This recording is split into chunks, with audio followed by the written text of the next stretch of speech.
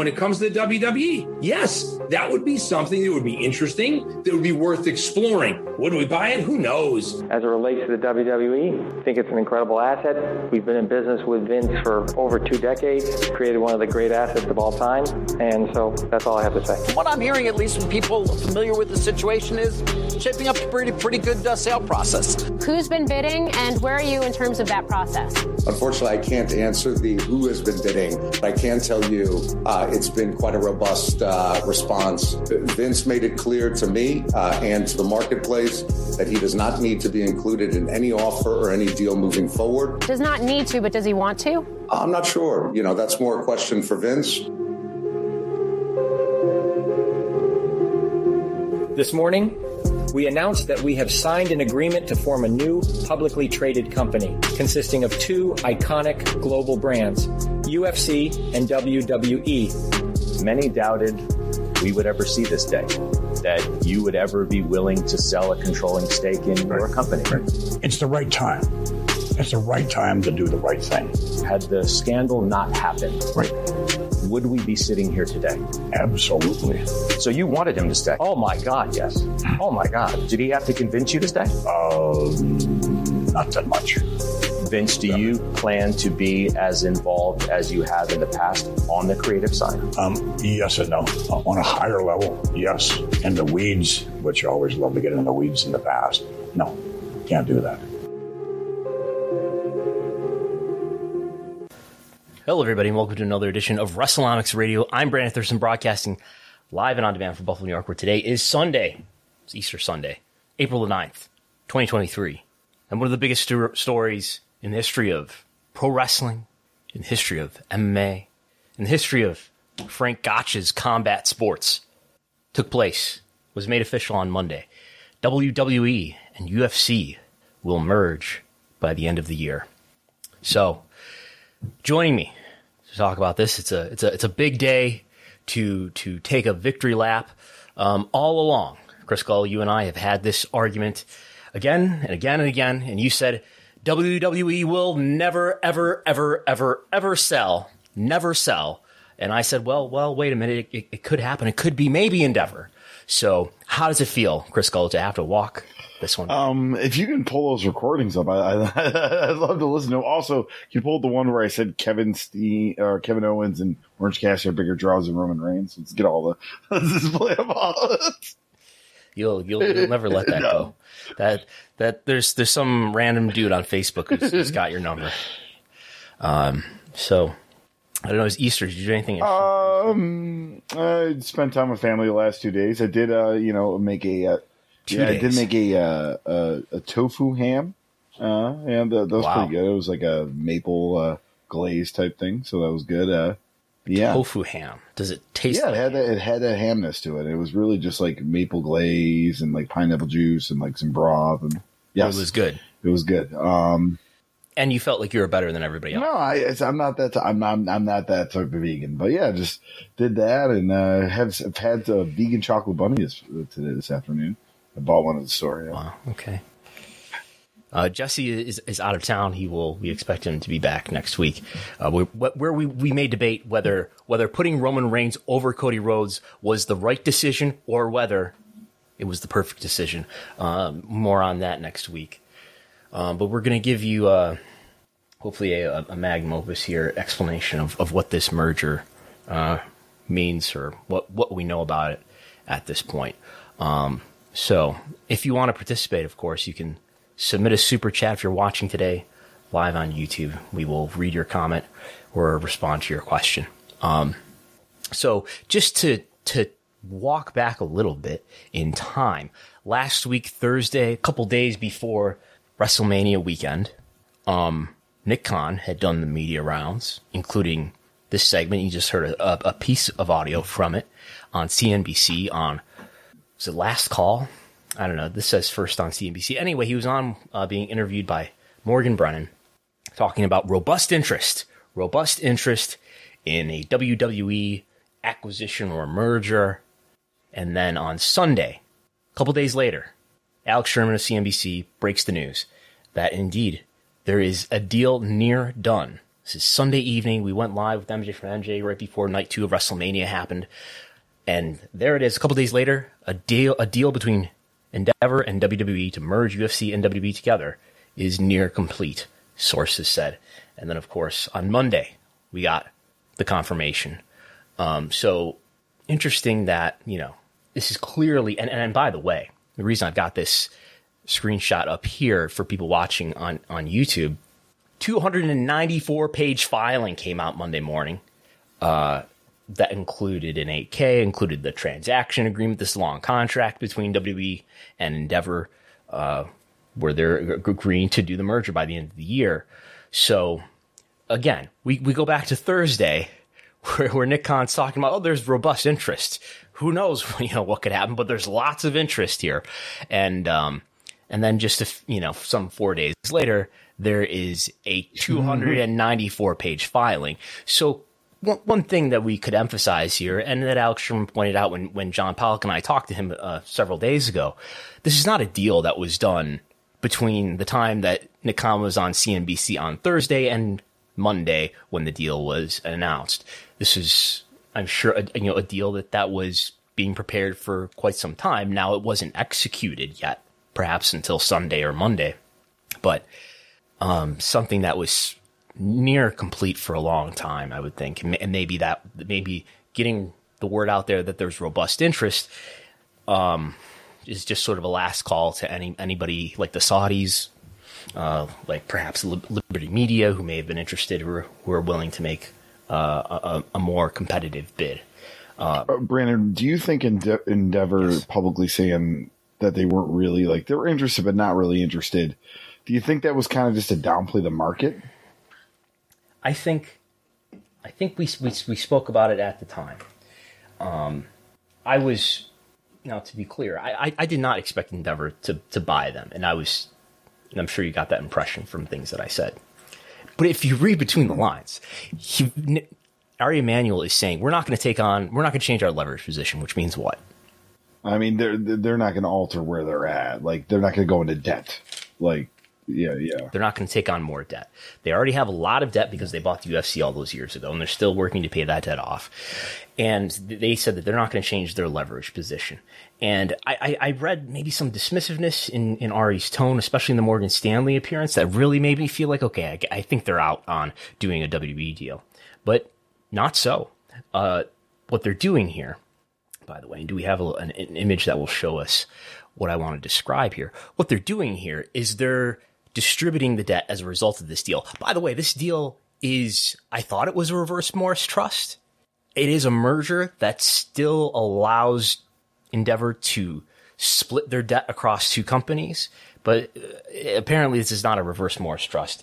Hope to have some explanation, perhaps when we talk to Brandon Ross later.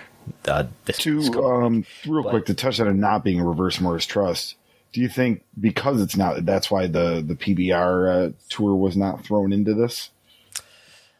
I don't think so. I think that there's some legal reason why they couldn't do this as a reverse Morris Trust. But I don't know enough about mergers and what a reverse Morris Trust is and isn't to tell you materially what's the difference here. Because it's still the case that a few billion dollars worth of debt is going to go away from Endeavor and go into this merged company. So they're still going to be able to reduce Endeavor. The remaining Endeavor will still be able to reduce its debt. So what's going to happen here is we have this entity up here, Endeavor, which is currently trading under the ticker EDR.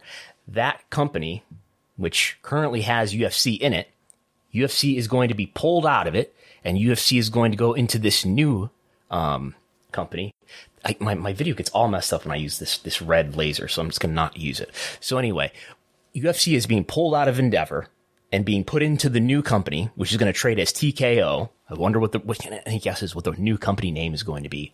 They say they're finalizing a name. So this is going to have some name, which we will be talking about all the time, and people will be having all sorts of opinions about this newly merged company. But anyway, WWE will cease to be a publicly traded stock of its own. This WWE ticker will no longer be a ticker that is traded. All those W shares will become TKO shares. And what I don't know the answer to, which I was wondering about over the weekend as I was doing research for this podcast, is if let's say Chris Cole, let's say you owned, which you don't, 100 Endeavor shares, right? When this merger is completed, sometime presumably in late 2023, you will probably have, out of your 100 Endeavor shares, you would probably have some of those 100 shares remaining Endeavor shares, EDR, and then some of those shares would become TKO shares. I would guess the majority of them would. I just don't know how many of them would, because UFC is by far the biggest entity and probably the majority of Endeavor, I would think, considering they're giving it an enterprise value in this deal of $12 billion, and the market capital of Endeavor is only like $10 billion. So they're valuing UFC alone at a value greater than what the stock market values the entire company. So I think it's safe to say that UFC is probably the majority of the value in Endeavor. Yeah, I mean, I would imagine the agency, though, would be pretty close, the talent agency, Lo. I feel like that's got to be pretty substantial. Yeah. I don't know. Well, I'm sure by the end of the year, when this transaction is completed, maybe we'll have a better idea. I also think it's interesting that CNBC got so much of the coverage of not only the Ari Emanuel and Vince McMahon interview, which we'll touch on, not only the reporting of the deal being near complete, not only Nick Khan appearing on CNBC with Morgan Brennan, perhaps even some of the talk that David Faber did, I believe, on the Tuesday before WrestleMania. Who owns CNBC? Comcast. You're muted. Comcast. And what's the relevancy of that? Well, I mean, they currently have the media rights for Raw, and plus they own Peacock. Mm-hmm. Right. So helping NXT as well, business partner, perhaps. True. Who could forget NXT? So we've learned, we know that, by the way, if you don't know yet, this transaction is valuing UFC at $12.1 billion. The market will, once this is really a publicly traded stock, will value it however it values it at. But they're saying that, hey, we bought UFC for $4.1 billion and we tripled its value, basically. And we're valuing WWE at $9.3 billion. None of this, my understanding is that none of these values, this enterprise value that Endeavor and WWE are at their own whim valuing these companies at, I don't think this means a lot at this point. Other than what does matter a lot is the portion, right? Is how much of this merged company is going to be WWE in the red here? How much of this company is going to be UFC in the black? So it's this essentially comes out to 51-49, I believe, but it doesn't, does it? It's less than that, isn't it? Because it's like 12.1 plus 9.3. That's 21.4. This is a $21.4 billion company. So WWE would consist of 43%. So anyway, and I think, but the term sheet says, or the filing says it is going to be a 51, yeah. And what does it say here? Newco will be 51% owned by Endeavor and 49% owned by WWE shareholders. Okay, so I guess I don't understand that, why it's not quite 50, 49, 51 valuation here.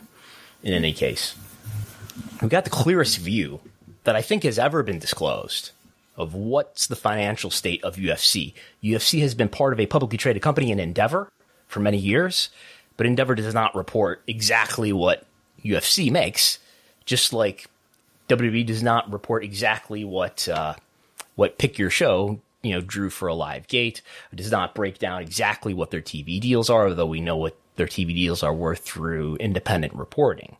So anyway, we can see that in 2017, net income, UFC lost money. UFC lost $161 million. And they've got every other year, not even really every other year. We got 2017, 2019, 2022 for whatever reason. There's no 2018, there's no 2021 or 2020 in here. Maybe because those years are greatly affected by COVID, but in any case, they skipped 2018. I don't know. But we get a sample of what the financial performance of these companies is like on an annual basis. And UFC lost money in 2017, but made money in 2019 and made a lot more money in 2022, making $381 million in net income. That is the final measure of profit after taxes and all that good stuff, which is a lot more profitable than WWE in the same year.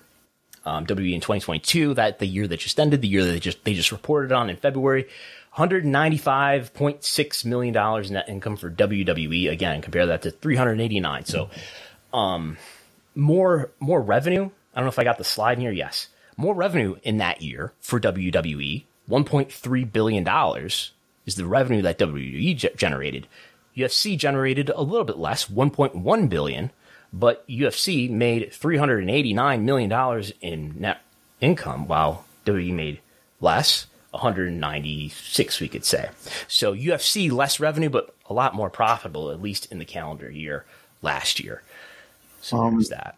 Is this a win for stockholders that had WWE stock to now, like, they're going to get this TKO stock? Obviously, if they keep it, and I'm sure some are selling because it was like over $100 recently, right? I think.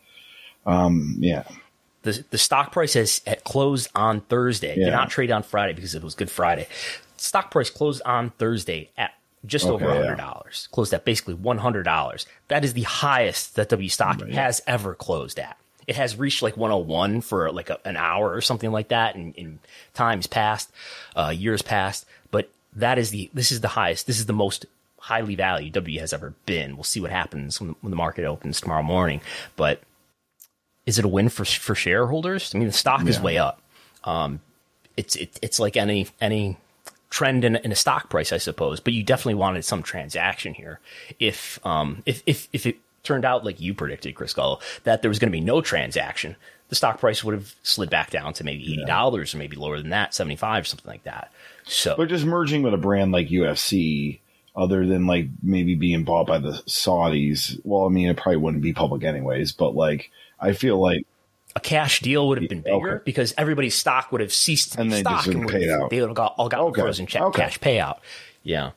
And I mean, they could have, you can imagine any scenario you want there. You can imagine the Saudis buying WWE for more than $9 billion or something like that. And that, necessarily would have been better.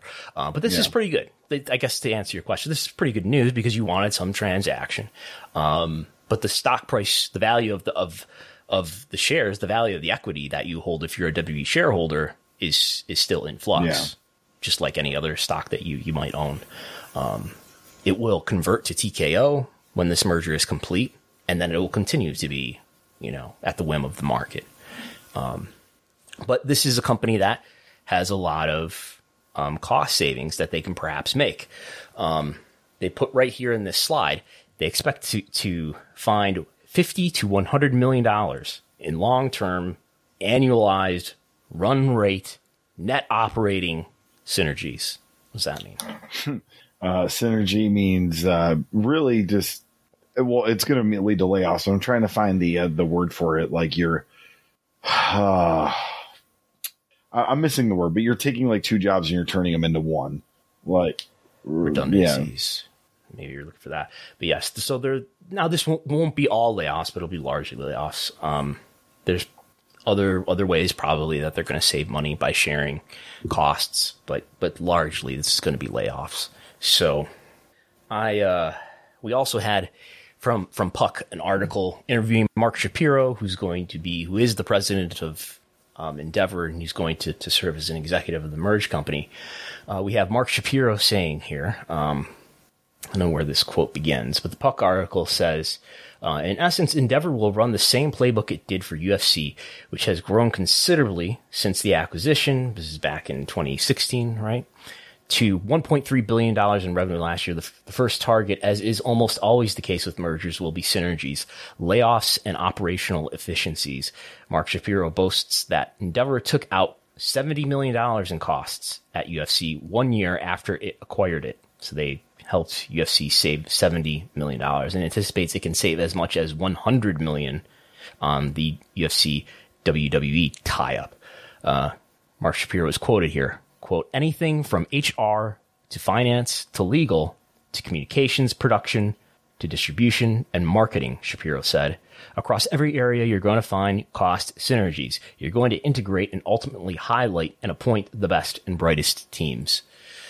So he's sort of naming some areas or some departments where there might be layoffs. And now it's not clear to me that there will be layoffs that will affect UFC as well. That's possible, but I just don't know. we also had a comment from Nick Khan in an Axios article where he alluded to layoffs, but didn't. He wasn't as detailed here as Mark Shapiro was in terms of actually naming areas that might be affected. So I was reading through this nearly 300-page filing over this weekend, and I did find, this is not a definitive answer to be very clear, but I did find in the term sheet under Schedule A, under the heading Service Provided by EDR to Holdco, and then a number of different categories and services that Endeavor will apparently, as part of this agreement, provide to Holdco. Holdco is the new company, is the eventual TKO or whatever they call it. So this is how I read this. These are services that Endeavor will be able to provide to the merged company, and that maybe these are areas that will be looked at, especially for layoffs. And I ran this by somebody who has experience sitting on a board, and this person thought I was on the right track. So what we have here are streaming services, live event production, content production, ticketing and hospitality, sales/licensing of content rights, gaming rights, marketing/event services, consumer product licensing, sponsorships, SEC reporting services, accounting support services, financial planning and analysis support services, treasury support services, accounting service center support services, tax services. This is all sounding like finance stuff. Executive compensation, Workday subscription and HR operations transition services, payroll processing, HR, full-time employee services, employee lifecycle services, other benefit services, hub system, IT services, finance, BI reporting, analytics services, and digital CDP services. So there's that. Administration services, compliance services, event support services, office space, insurance support services, procurement support, litigation, compliance, intellectual property support services, cybersecurity, health and safety, corporate security, government relations, SEC reporting, employment, legal support services, immigration support services, corporate legal, commercial legal, corporate communications, corporate development services. And then a couple other things.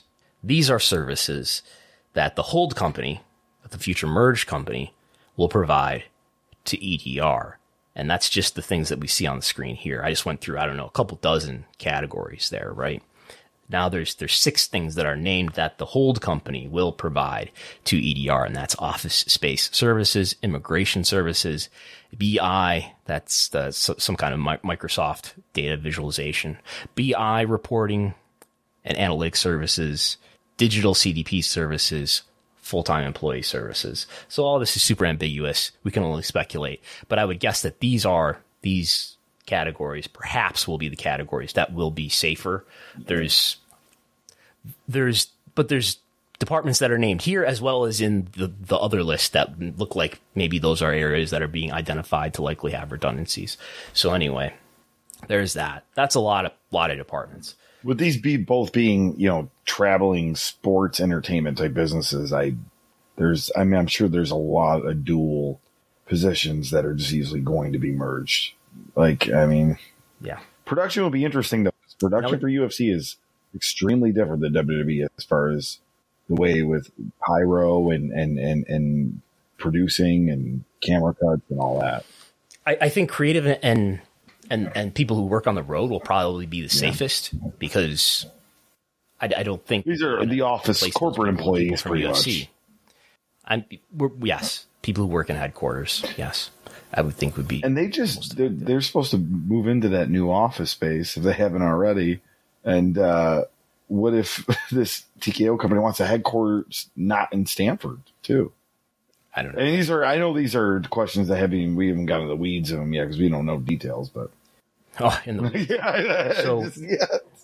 Put it in there. So I believe when Endeavor bought UFC, they cut something like 40% of the UFC workforce. And I was talking last week to somebody who covered MMA at that time and was talking about how sweeping those layoffs were. And they were, apparently going into the office and sort of boxing people's stuff up for them. So I don't know what's going to happen here, but expect there to be pretty big layoffs here, in WWE.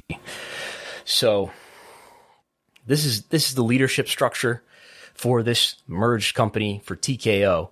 Ari Emanuel is the boss. He is going to continue to still be the CEO for Endeavor. He's going to be the CEO for this merged company. And then he will be, what I read to be reporting to him, will be Vince McMahon and Mark Shapiro. Mark Shapiro will continue to be the president for Endeavor, and he will be the COO for the new company. And Vince McMahon will be the new company's executive chairman. So he still gets to keep the same title. He's not the executive chairman of WWE, notice here, but he's the executive chairman of the new company, which will be the parent company of both WWE and UFC. The Endeavor CFO will still be Jason Lublin. The new company's CFO will be Andrew Schleimer. So I wonder if this means Frank Riddick no longer being CFO / president of WWE as he currently is.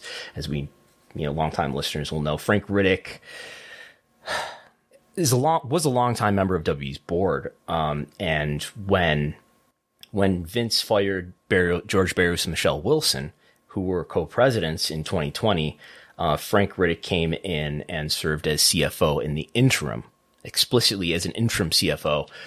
Christina Salen eventually replaced him as the permanent CFO, and then she was fired, and then Frank Riddick became the permanent CFO. He was eventually promoted to president and CFO.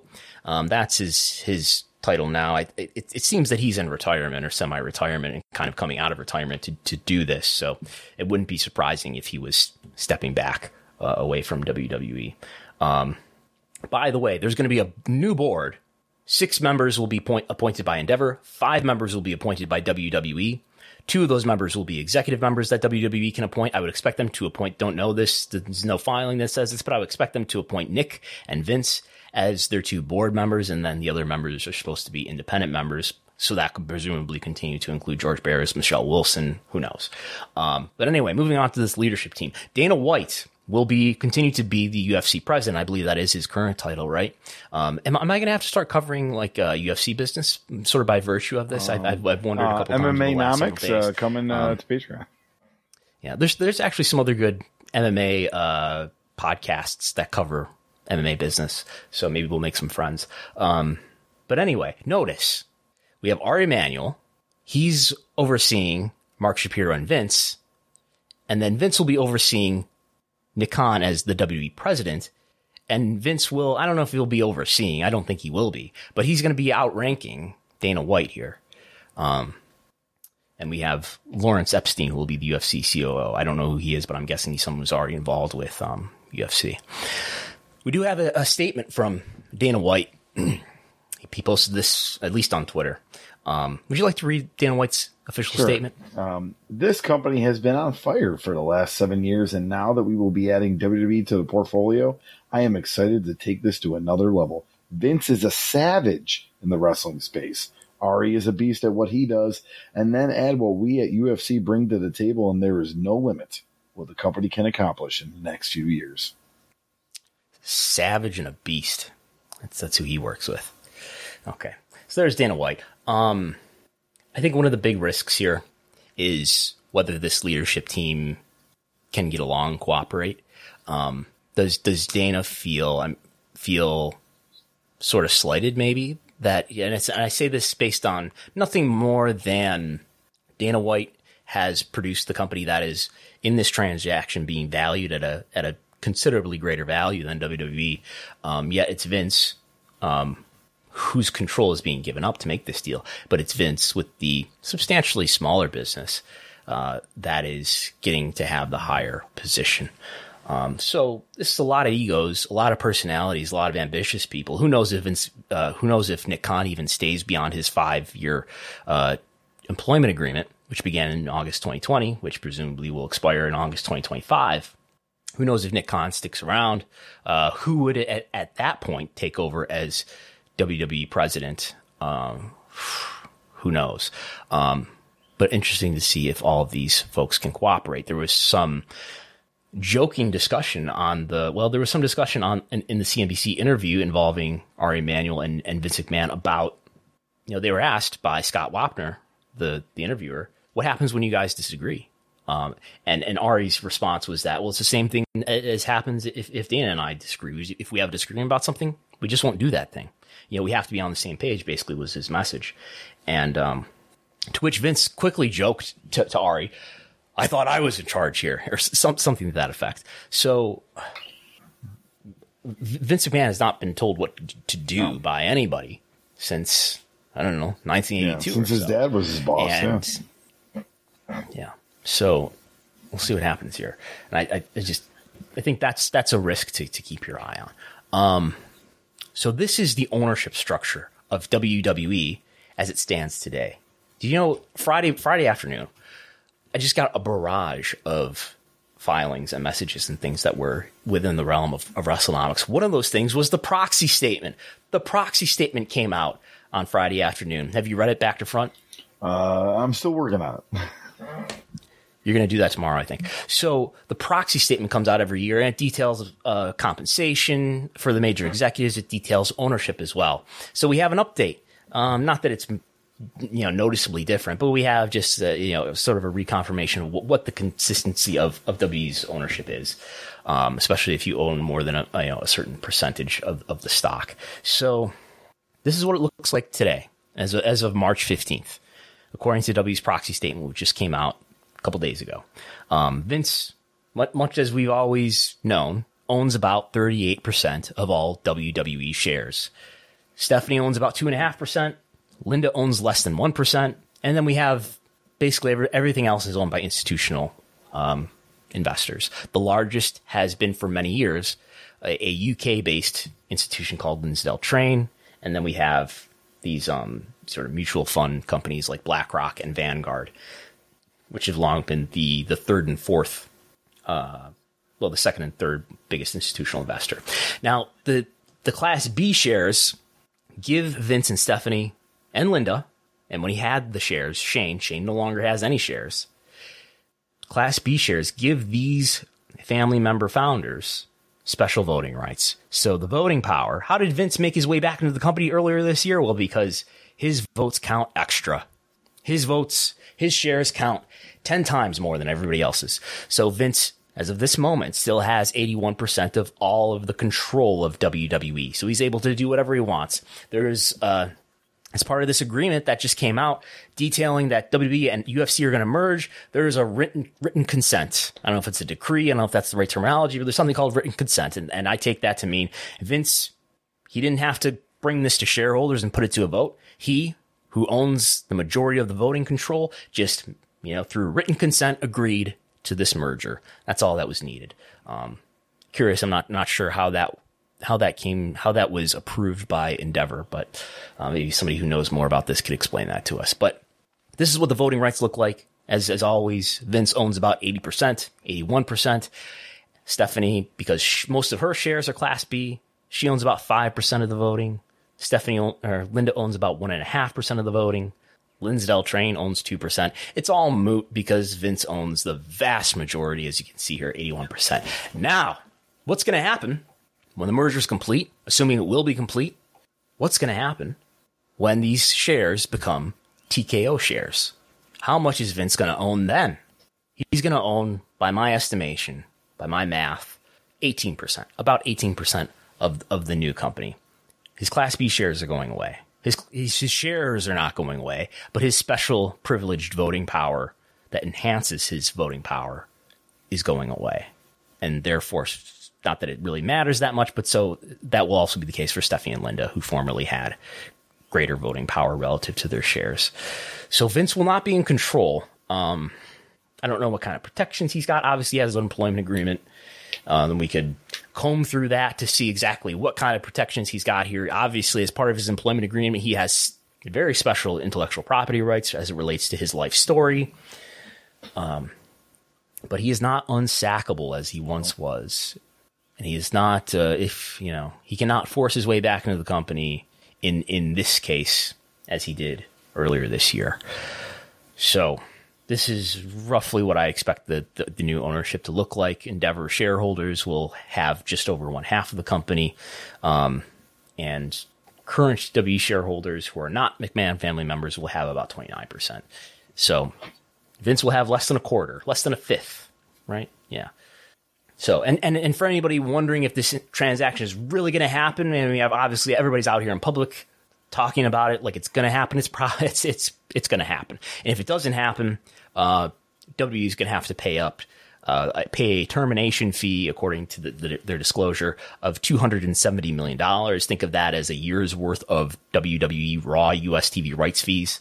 Under a different condition, WWE would have to pay a termination fee of $90 million. So think of that as almost a year's worth of Saudi Arabia government money. So it basically, they've entered a heavy duty agreement here. If this deal doesn't get done, it's going to cost WWE something. Cost to be a lot of money. And by the way, Nick Khan's going to become very rich.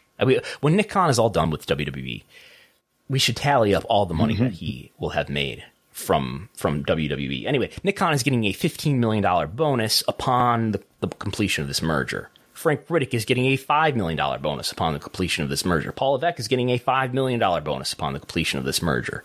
So they're very much incentivized to make sure this merger happens. That's all I have for now. We'll talk about more Vince related stuff, but anything else to add there? No, I think I asked, between Thursday and today, the questions that have been on my mind. I mean, at the end of the day, I'm not super surprised that it was Endeavor, because it was going to be somewhere that kept Vince in at least control of WWE.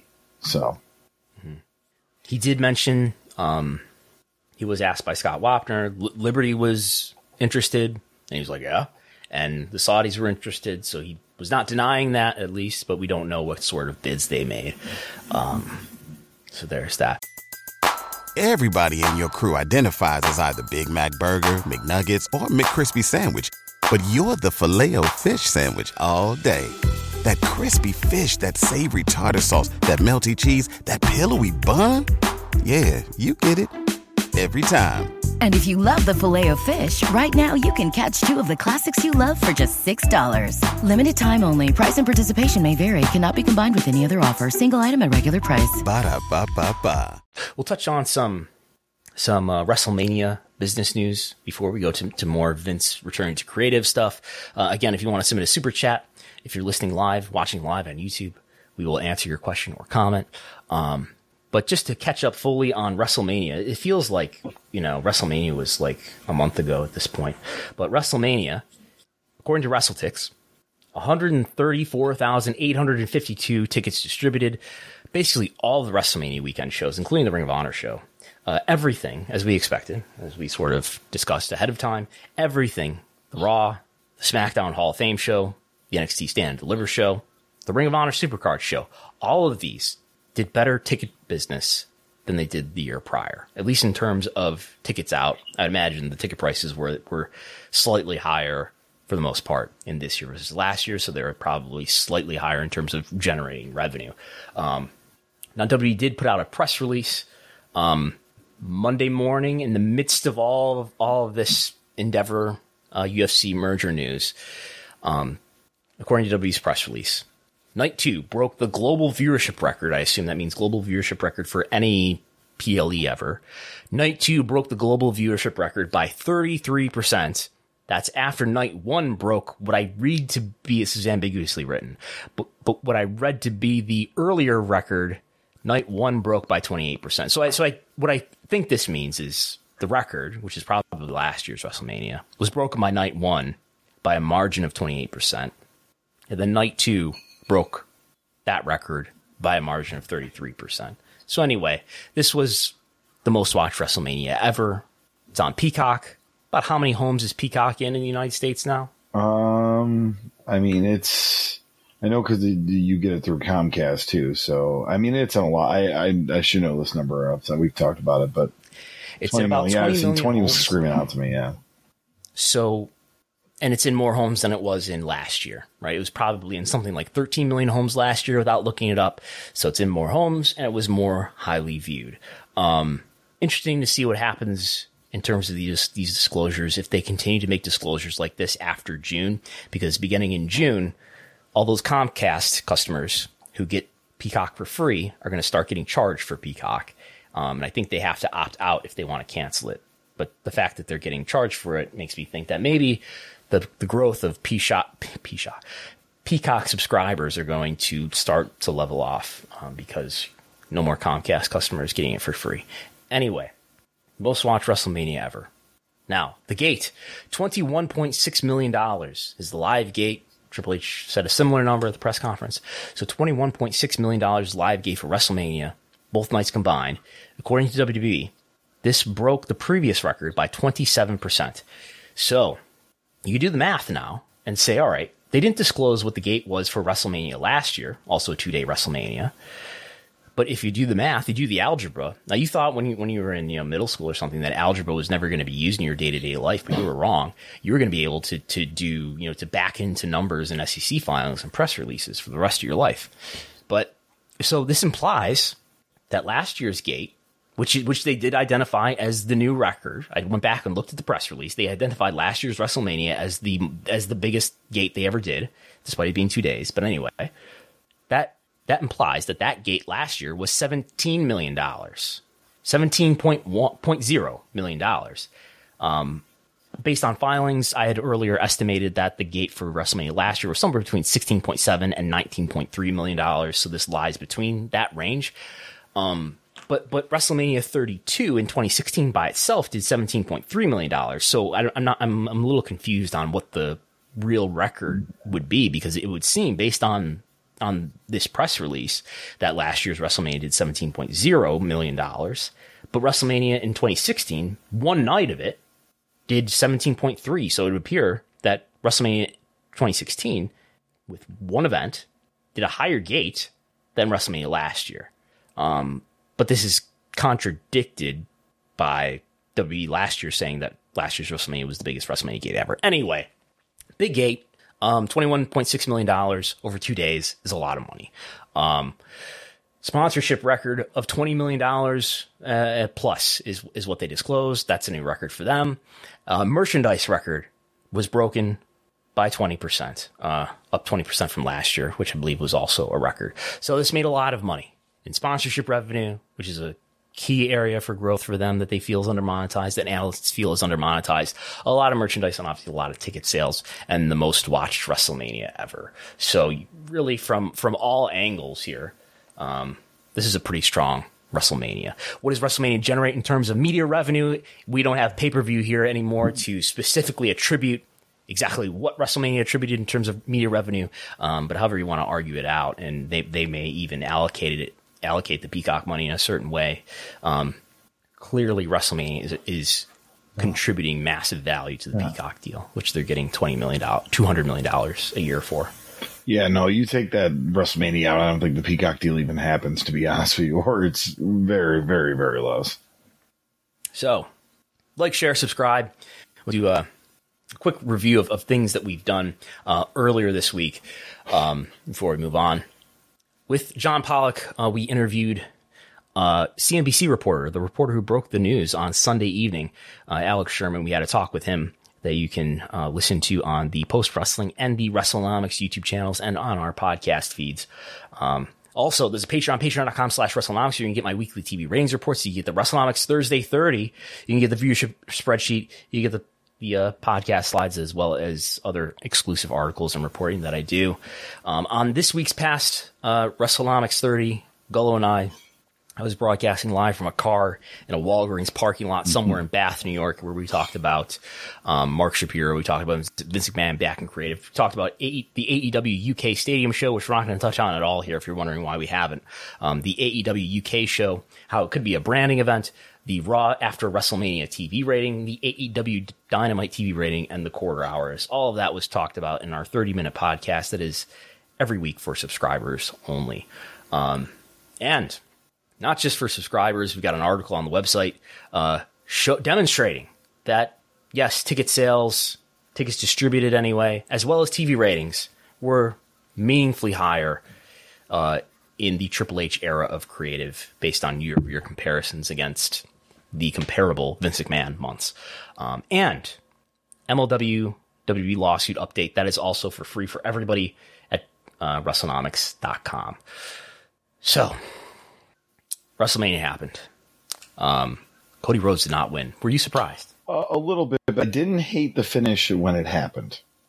When it happened, I'm like, okay, I trust what Triple H is doing here. There's maybe even a bigger payoff. You trust Triple H? His vision of creative, yeah. Yes. Everything that's good is Triple H. Everything that's bad is Vince McMahon. You're probably one of those people who think that, right? No comment. Anyway. So, an update. So I tweeted a similar table to this, showing merchandise activity related to certain talent.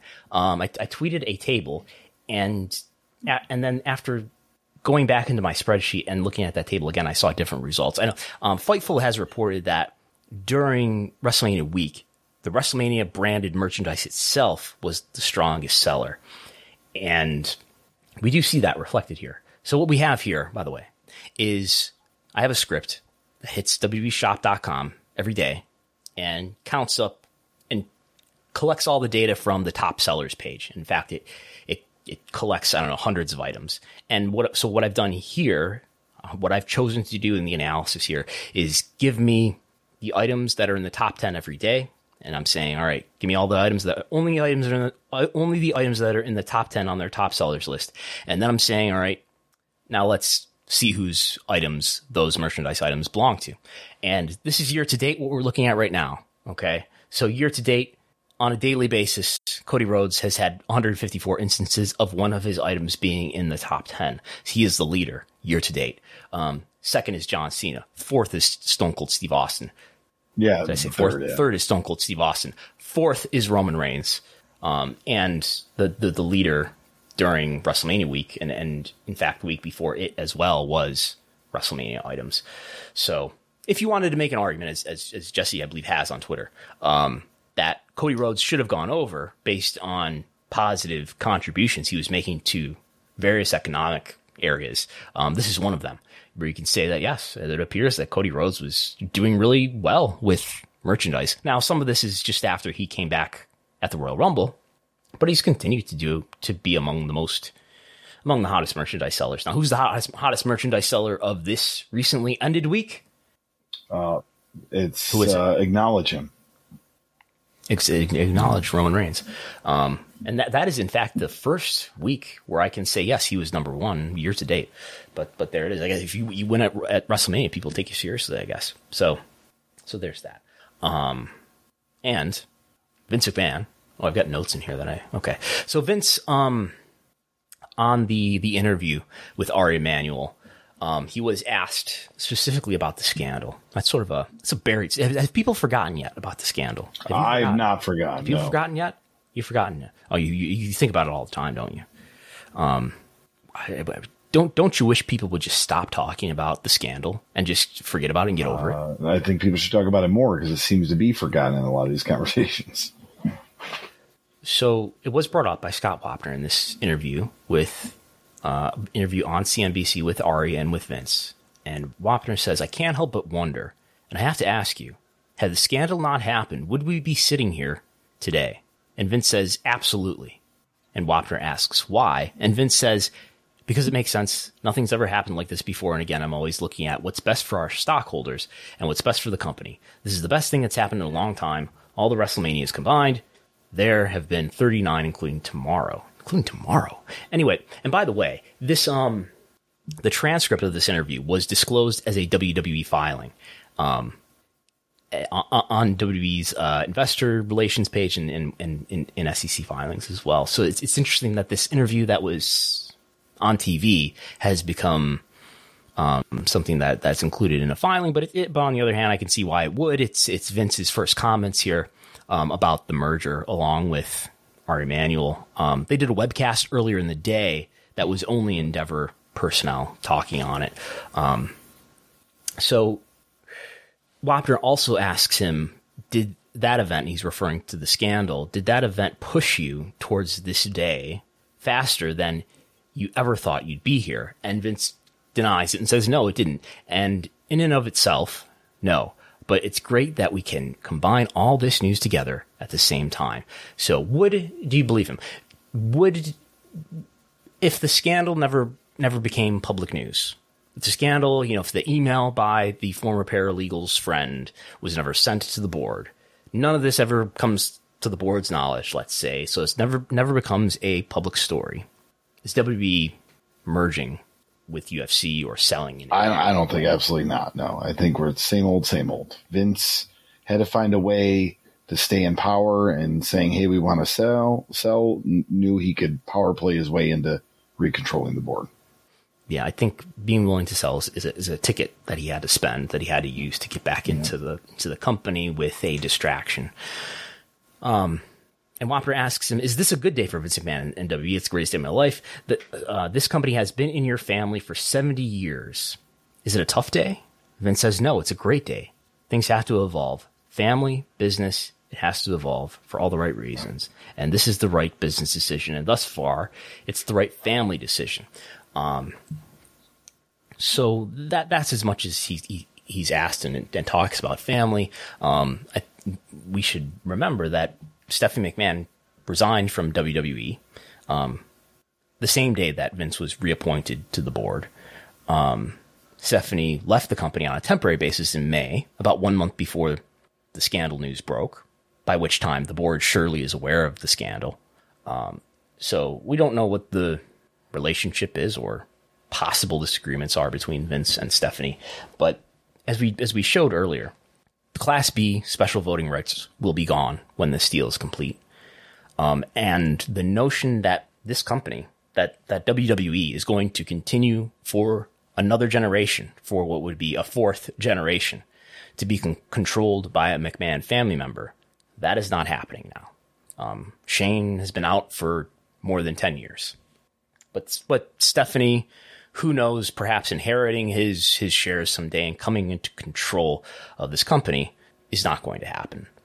She could still come into possession of his shares, but that doesn't give you control of the entity, which will be controlled by TKO, which Vince right now looks to only be coming into control of about 18% of. So he'll have a say, but not control. I almost wonder if this sale happening really lets Stephanie move on. Like, do we see her go to another entity, another, company?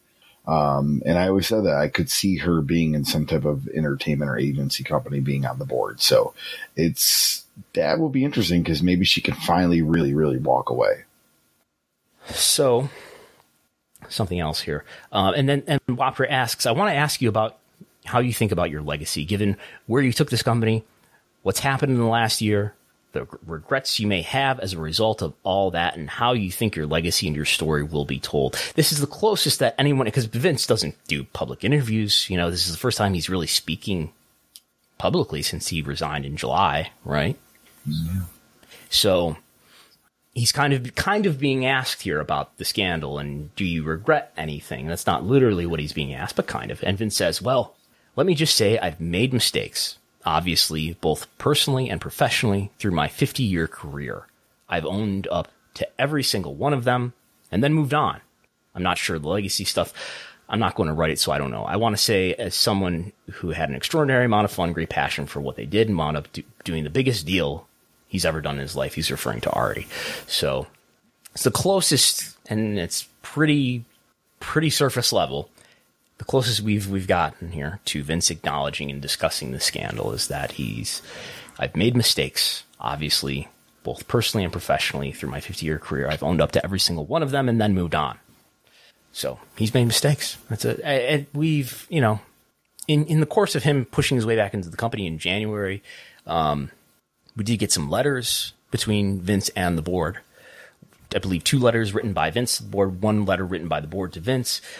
And they kind of are related to the scandal and related to the notion that, well, if you come back, we think that's not the best thing for shareholders. There may be more information out there that that the public hasn't learned about that would paint you in a bad light. In those letters, we don't know that Vince has expressed any contrition or has learned any lessons here.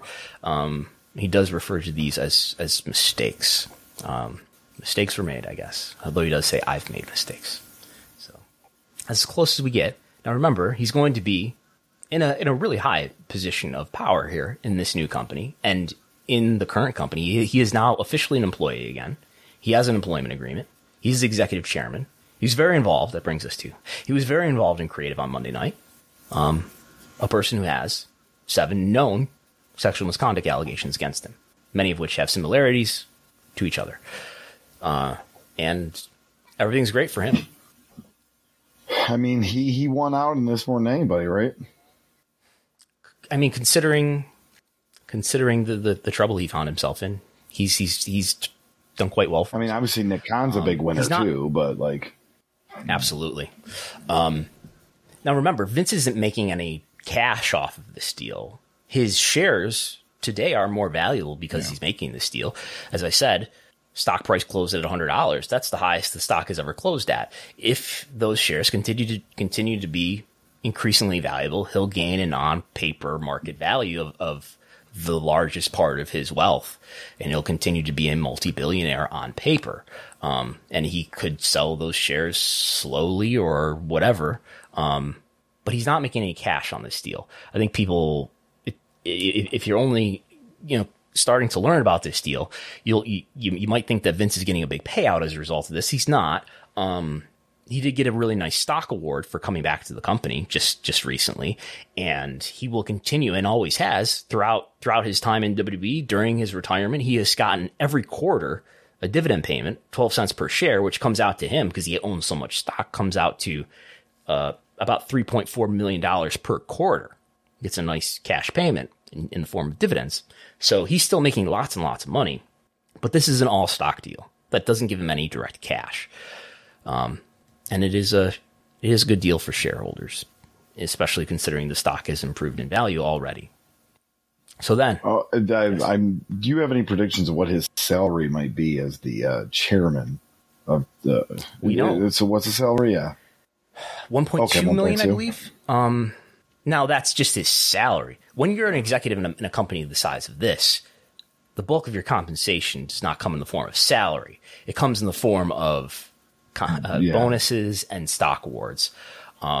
Nick Khan in 2022, it's sort of ambiguous because we're talking about stock that hasn't vested yet. But in 2022, Nick Khan, according to the proxy statement that was just published on Friday, made more than $24 million. I think it's pretty safe to say that's the most any W executive has ever been compensated in a single year. Now, a huge part of that is a stock award that we all knew, all of us who read his employment agreement, knew that he was going to receive. He has these tranches that at certain scheduled times are awarded to him, as part of his employment agreement. This is what they agreed on when he agreed to join the company as an executive. So he's getting a ton of money. Vince is getting a stock compensation. Vince is getting a salary. It is not the biggest salary. Nick's salary is $1.35 million.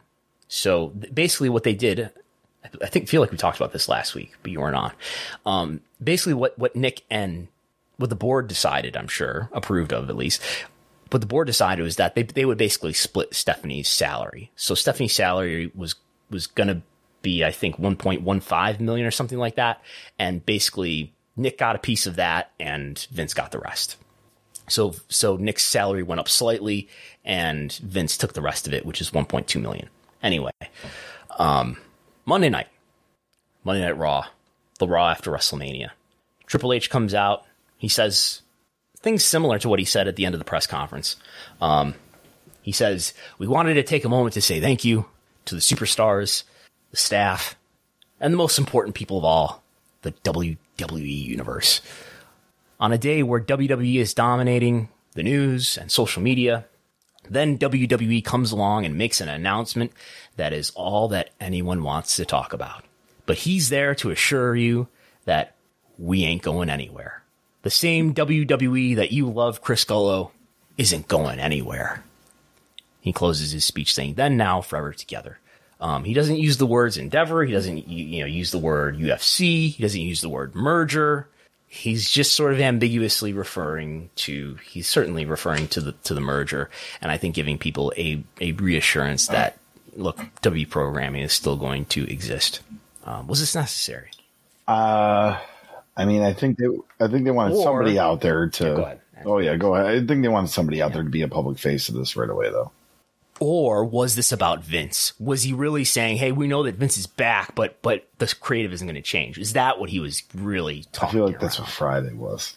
It's like we're going to do the Friday. He made the announcement. There's going to be a draft, and everything's going to be better. Yeah, like I don't think any of this was about Vince.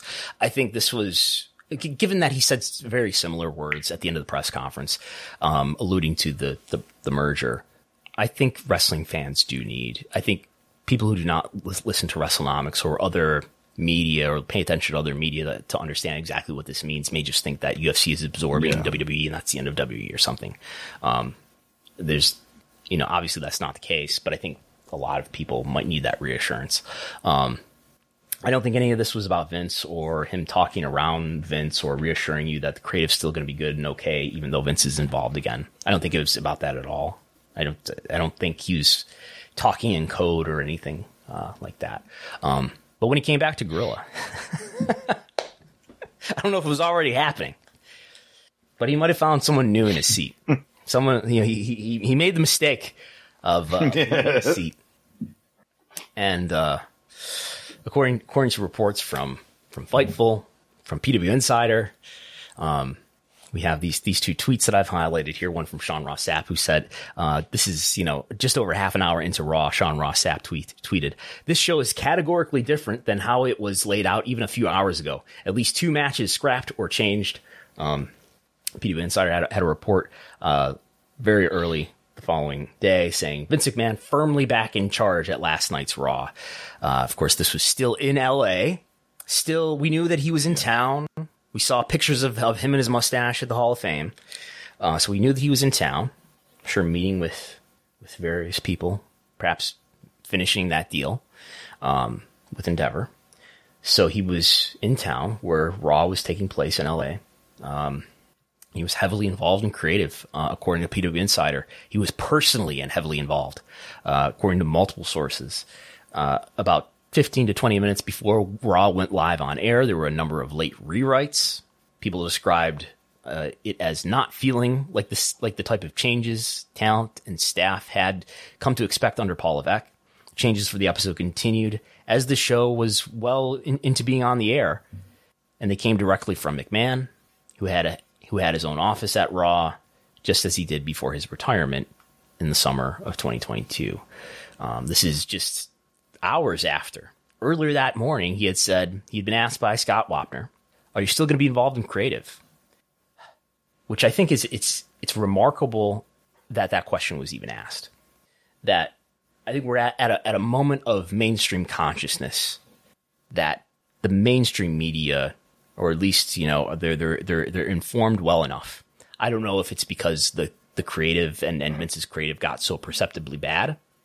Or they just have better producers and better research. But that question was asked: "Are you still going to be involved in creative?"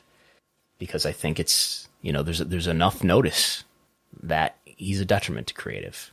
And he said, of course, that on a higher level, he said yes and no. On a higher level, yes, but I'm not going to get in the weeds as I have. I love to get in the weeds as before. But and then later that night, he gets later. In the weeds. Hours later, after there had been a meeting with talent too to reassure them that things would not change, there he is in Gorilla giving directions. 31 minutes of wrestling, Brandon. This Raw on Cage Match, as of today, is currently standing with a rating on Cage Match of a 0.64. That's out of 10, not out of 1. That's out of 10. This is the lowest rated Raw on Cage Match. Not all of them are rated. This is the third lowest right now. This is the third worst show in Cage Match's entire database. at least it's on Heroes of Wrestling. It is only rated higher than, I don't know what this episode is, but the September 21st, 2010 episode of NXT on Sci-Fi, the old Sci-Fi version of NXT. And then, of course, yes, the October 10th, 1999, Heroes of Wrestling. Oh, I mean, the UWF Blackjack Brawl is rated higher than it. Yeah. Herb Abrams won after all. Get a kick out of this. Yeah. I mean, a lot of these shows don't have very many votes. Like even the UWF Blackjack Brawl has only got 9 votes. And we're looking at like the 18 most lowest That's probably not good grammar, right? The 18 lowest rated events in Cage Matches database, and most of them don't have more than 50 votes, but some of them do. We've got Crown Jewel. We got two Saudi events that were really lowly rated, and we've got King of the Ring 1995 as well. And we have one of the last SmackDowns of the Vince era on July 8th, 2022. It's probably the SmackDown that has like 11 minutes of wrestling in it or something. Anyway, was it really that bad of a show, or is this people going online pissed that they're hearing Vince is back and burying this show? I heard people generally didn't like it too, though. Quarter hours. Here's the quarter hours for Monday's Raw. This was a really highly viewed Raw. This is the highest demo for Raw since February 2020. Since just before the pandemic. We saw an uptick for that final quarter hour involving Brock Lesnar and the Cody Rhodes angle, where they were about to supposedly have a tag match with Roman Reigns and Solo Sikoa. But otherwise, this is a commercial-free 1 hour. Big uptick from quarter one to quarter two. So there's a lot of tune out, as you can see throughout the show. Nonetheless, this show did end. It did average in the third hour, still a really high rating. It's not as if all this special tune-in for this episode all went away. It's not as if they turned everybody off by the end of it and they lost all they could have gained here. We'll see what the rating is going forward, of course. I expect it to be much lower, certainly on Monday. But the big fear was that, and I think we talked about it on Thursday, the moment of truth is if he's in Gorilla on Friday night in Portland, then it's all over. Then we know what the future is going to be like. However, we got reports from many people, including Wade Keller, saying that Wade Keller tweeted, "There's no sign of Vince McMahon backstage at SmackDown as of a few minutes ago, I'm hearing. Waiting to hear more about whether he's involved in the creative process, though. As I reported on Wednesday's VIP Keller hotline, many were hoping he was at Raw only due to being at WrestleMania 39 in LA. So, no Vince at Raw. Triple H had an announcement, but it was only that there's a W draft, which is not really relevant for our purposes. So no Vince at Raw, no Vince at SmackDown. And, but Vince reportedly did participate in some sort of creative meeting via Zoom, remotely. So he was involved. I've got this report from The Torch, following up here. It said, many believe Monday was a sign that Vince would be back on headset during shows and heavily involved in person every week at Raw and SmackDown again. If tonight is any indication, McMahon was so involved at Raw because he happened to be in LA for Raw and perhaps just wanted to steer things in certain directions to show ultimately that he still had the power to do so, even if that's not his intent going forward. That said, he could still be more heavily involved in WWE creative and booking going forward post-sale compared to before the sale and after his retirement announcement last summer, but via long-distance communication instead of on-site. Word should get out regarding that by the end of the night if he's changing plans. I haven't heard anything about that. So this is definitely not what was happening between, let's say, August and March. We weren't hearing reports that Vince was involved in meetings via Zoom. That's what we know. And there will be, as there already was, a lot of Rorschach tests being done every Monday and Friday. Is this Vince's fingerprints? Is this Vince? They're making fun of Johnny Gargano's height. Is that because of Vince? So this is not gonna end, I expect he's going to have a more explicit involvement. And, if he's in Gorilla, there's going to be reports of it from the likes of The Torch, PW Insider, Fightful. This is, he can't conduct from Gorilla without being seen by talent who are going to talk to reporters. So what does that mean for the business? I mean, it depends on what the quality of the creative is, which remains to be seen. The quality of the creative, I believe, caused marginally better business, but substantially better business. And we can see that in the form of TV ratings, in the form of ticket sales, which I demonstrated for everybody on WrestlingOx.com in the article that is available for everybody to read. I do want to look at a market-to-market comparison as well, because I think the evidence will look more favorable in the interest of showing evidence against interest here. I think, if we look at, let's look at this. Can I share this? Let's look at a market-to-market comparison here and say, all right, same city, same event type. Let's compare them. TV to TV, town to town. So Portland, for instance, 9,939 for a SmackDown this past Friday, which is higher than the 8,000 when they were in Portland for Raw in September. The LA post-Mania Raw is not really relevant. By the way, post-Mania Raw and pre-Mania SmackDown sold out pretty well in advance. This is not the case of, say, last year, where I don't believe these events sold out for WrestleMania last year, the Raw and the SmackDown. This is evidence that the post-Mania Raw, and for that matter, the pre-Mania SmackDown, are doing. I don't know if they're doing the same level of hot business that at least the post-Mania Raw had done in the past, where that was the hardest ticket to find because the crowd was going to be so raucous and so perhaps uncooperative. But we're seeing we saw both of these events sell out. By the way, while we're at it, the Puerto Rico events, both the SmackDown and the Backlash, appear to have sold out. I believe that's according to WrestleTix. You could try to buy tickets yourself and find that it's either you can only get a couple tickets or it's impossible. But if we go back and say, all right, let's scroll back and look at some Levesque versus Vince examples and say, all right, Las Vegas SmackDown, no comp. Salt Lake City house show, well up from the last house show there. St. Louis Raw, well up from the last SmackDown there, but that's still in the Levesque era. Springfield, Illinois, well up from the last, well, not well up, just about even, slightly down from the last house show there. Milwaukee house show, about even, almost exactly even from the first early post-pandemic show there. Fargo, North Dakota, slightly down. Kansas City, Missouri, SmackDown, way up from the prior Vince era SmackDown there.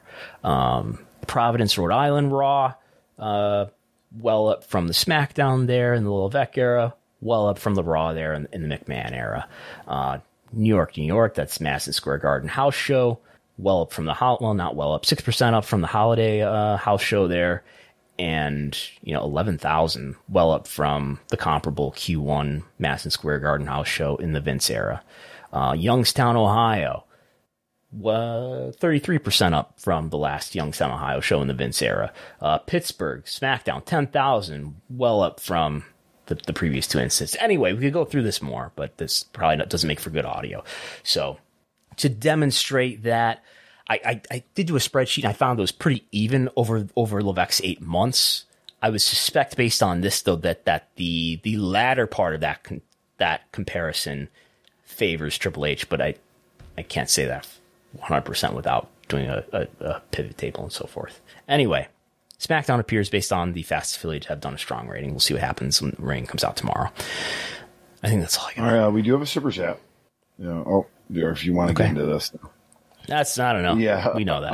It's just extra we'll do a super chat here. It's from Louis Ducati. What do you guys know about ITV AEW ratings? TK always plugs a relationship, but I know little aside from biggest wrestling ratings in UK equals happy ITV. Let me see if I can find a spreadsheet for that. I believe because AEW is on a stronger stronger channel, that AEW does do better ratings than WWE. I'm going to try to find the spreadsheet that I have for that. And I think backbodydrop.com at least used to be reporting that. I don't know if they still are. Let's see, United Kingdom TV viewership is one of the many spreadsheets that Corey Gibson is collecting for us. So let's put this on the screen here, right there. So if we look, boom, all the way here, the latest we have here is March 3rd. So this is not super up to date. And it looks like we don't even have WWE stuff past a long time ago. In any case, what have I got here? So as we can see here, again, WWE stuff is not tracked beyond, I don't know, more than a year ago. But we do see, I don't know what scale to put this on because I don't look at UK viewership numbers. We see, about 150,000 viewers or so, sometimes as much as 200,000 watching Dynamite. So what is the question? What do we know about it? Has it increased? I mean, maybe slightly. I mean, this would be a slight positive slope here if we started way back at the beginning, which is, this looks like, well, this is like mid 2020 we start at, and then we have it not quite out to the present. In fact, this is probably not completely up to date here. If I right here on the air update this pivot table, I wonder if this will go further. Yeah, it goes a little bit further out, but looks pretty flat in what I just added here. And I don't know if I even really added anything because we're still looking at January. In any case, it's more highly viewed than at least where Raw and SmackDown were about a year ago. I don't see any reason to think that they're way more highly viewed. They might be more highly viewed than they were before, because that's the trend of U.S. Viewership. Look at this. Ratings are down for AEW. We do see a little bit of a downturn here in recent months. Yep, and then that's all the super chats we have for today. Just combing through here. Yeah, that's all we got. Okay. Any plugs? You can see me ring announce the Saturday in Medina, New York for ESW Spring Smash. And I have some comedy dates coming up later in April, so check out for those as well. Okay. The median pay. We do have this last thing to add, I suppose, and we'll sign off. The median pay for WWE employees. No, this does not include, I always get this question. No, this does not include wrestlers, because wrestlers are not employees. Independent contractors. This is for employees only. The median compensation for WWE employees in 2022 was $105,000. Not bad. $105,000. And the SEC, as of a few years ago, requires all these companies to say, all right, tell me what your CEO pay ratio is. Tell me what the ratio of the median employee is to your CEO. So the CEO is Nick Khan. Nick Khan made, as we can see here, I said $24 million, about $25 million, $24.9 million was his total compensation, including massive stock awards. 237 times the median employee. So Nick Khan is very well compensated. And that's about all. We did have Roman Reigns was on the cover of the annual report. That's all I got. We'll be back on Thursday to talk about whatever wrestling business news there is to talk about for subscribers. Thanks everybody for listening, and we will talk to you next time.